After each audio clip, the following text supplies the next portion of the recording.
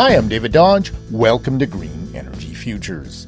Last week we spoke to Edmonton-based engineer Farrukh Vishram about his work designing a solar system for a hospital in Bamyan, Afghanistan. Farrukh got to start working on coal plants in Alberta. He worked on the H.R. Milner plant in Grande Cache, the Sheerness project near Calgary, and the Battle River plant. I worked on the Sheerness generating station. There was another fairly large coal plant developed by ATCO. Did a fair bit of work at the Battle River generating station. And then I did some work for Genesee, that's EPCO's coal-fired plant near Lake Wabumun. So those were my roots. The Alberta engineer got his start in solar when Ontario announced the closure of their coal plants. After that, I got recruited to work on a solar PV project in Ontario.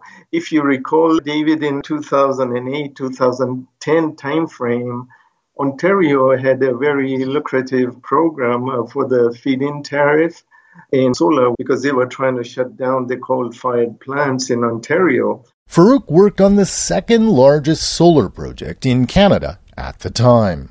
I built two of the very large ones there, one in Sault Ste. Marie and the other one in Hawkesbury near Ottawa. But something else happened soon after that. Solar became a lot cheaper. It reached grid parity, I would say maybe 2 years ago, where solar could compete with its nearest rival, which at that time I think was natural gas. And this is without subsidy. So solar can now compete, without subsidy, and it's getting very, very popular, not only in Alberta, but, all over the world. At utility scale, solar is now the cheapest way to generate electricity. So Farrukh started landing unsubsidized projects in Alberta and Ontario.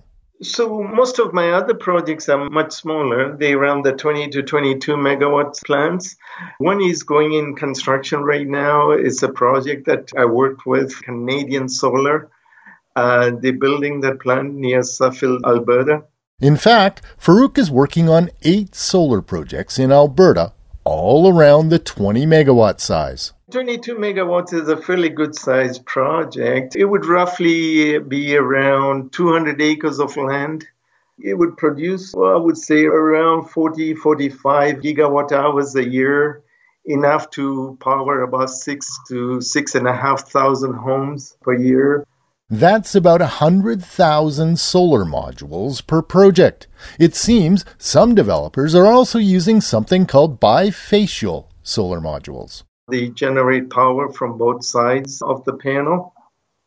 And a lot of these projects are also going with a single axis tracker. So they follow the sun right through the day. So all the panels start facing east in the morning and they follow the sun all day until it sets in the west. So it seems to give them a little more efficiency from the plant. Farrukh is also working on Greengate Power's Traverse Solar project near Vulcan, the largest solar project in Canadian history. For Farrukh, business is good, but he also plans to continue his volunteer work with the Agacon Development Network, doing projects around the world. Not bad for a former coal guy from Alberta. Learn more at greenenergyfutures.ca. For Green Energy Futures, I'm David Dodge.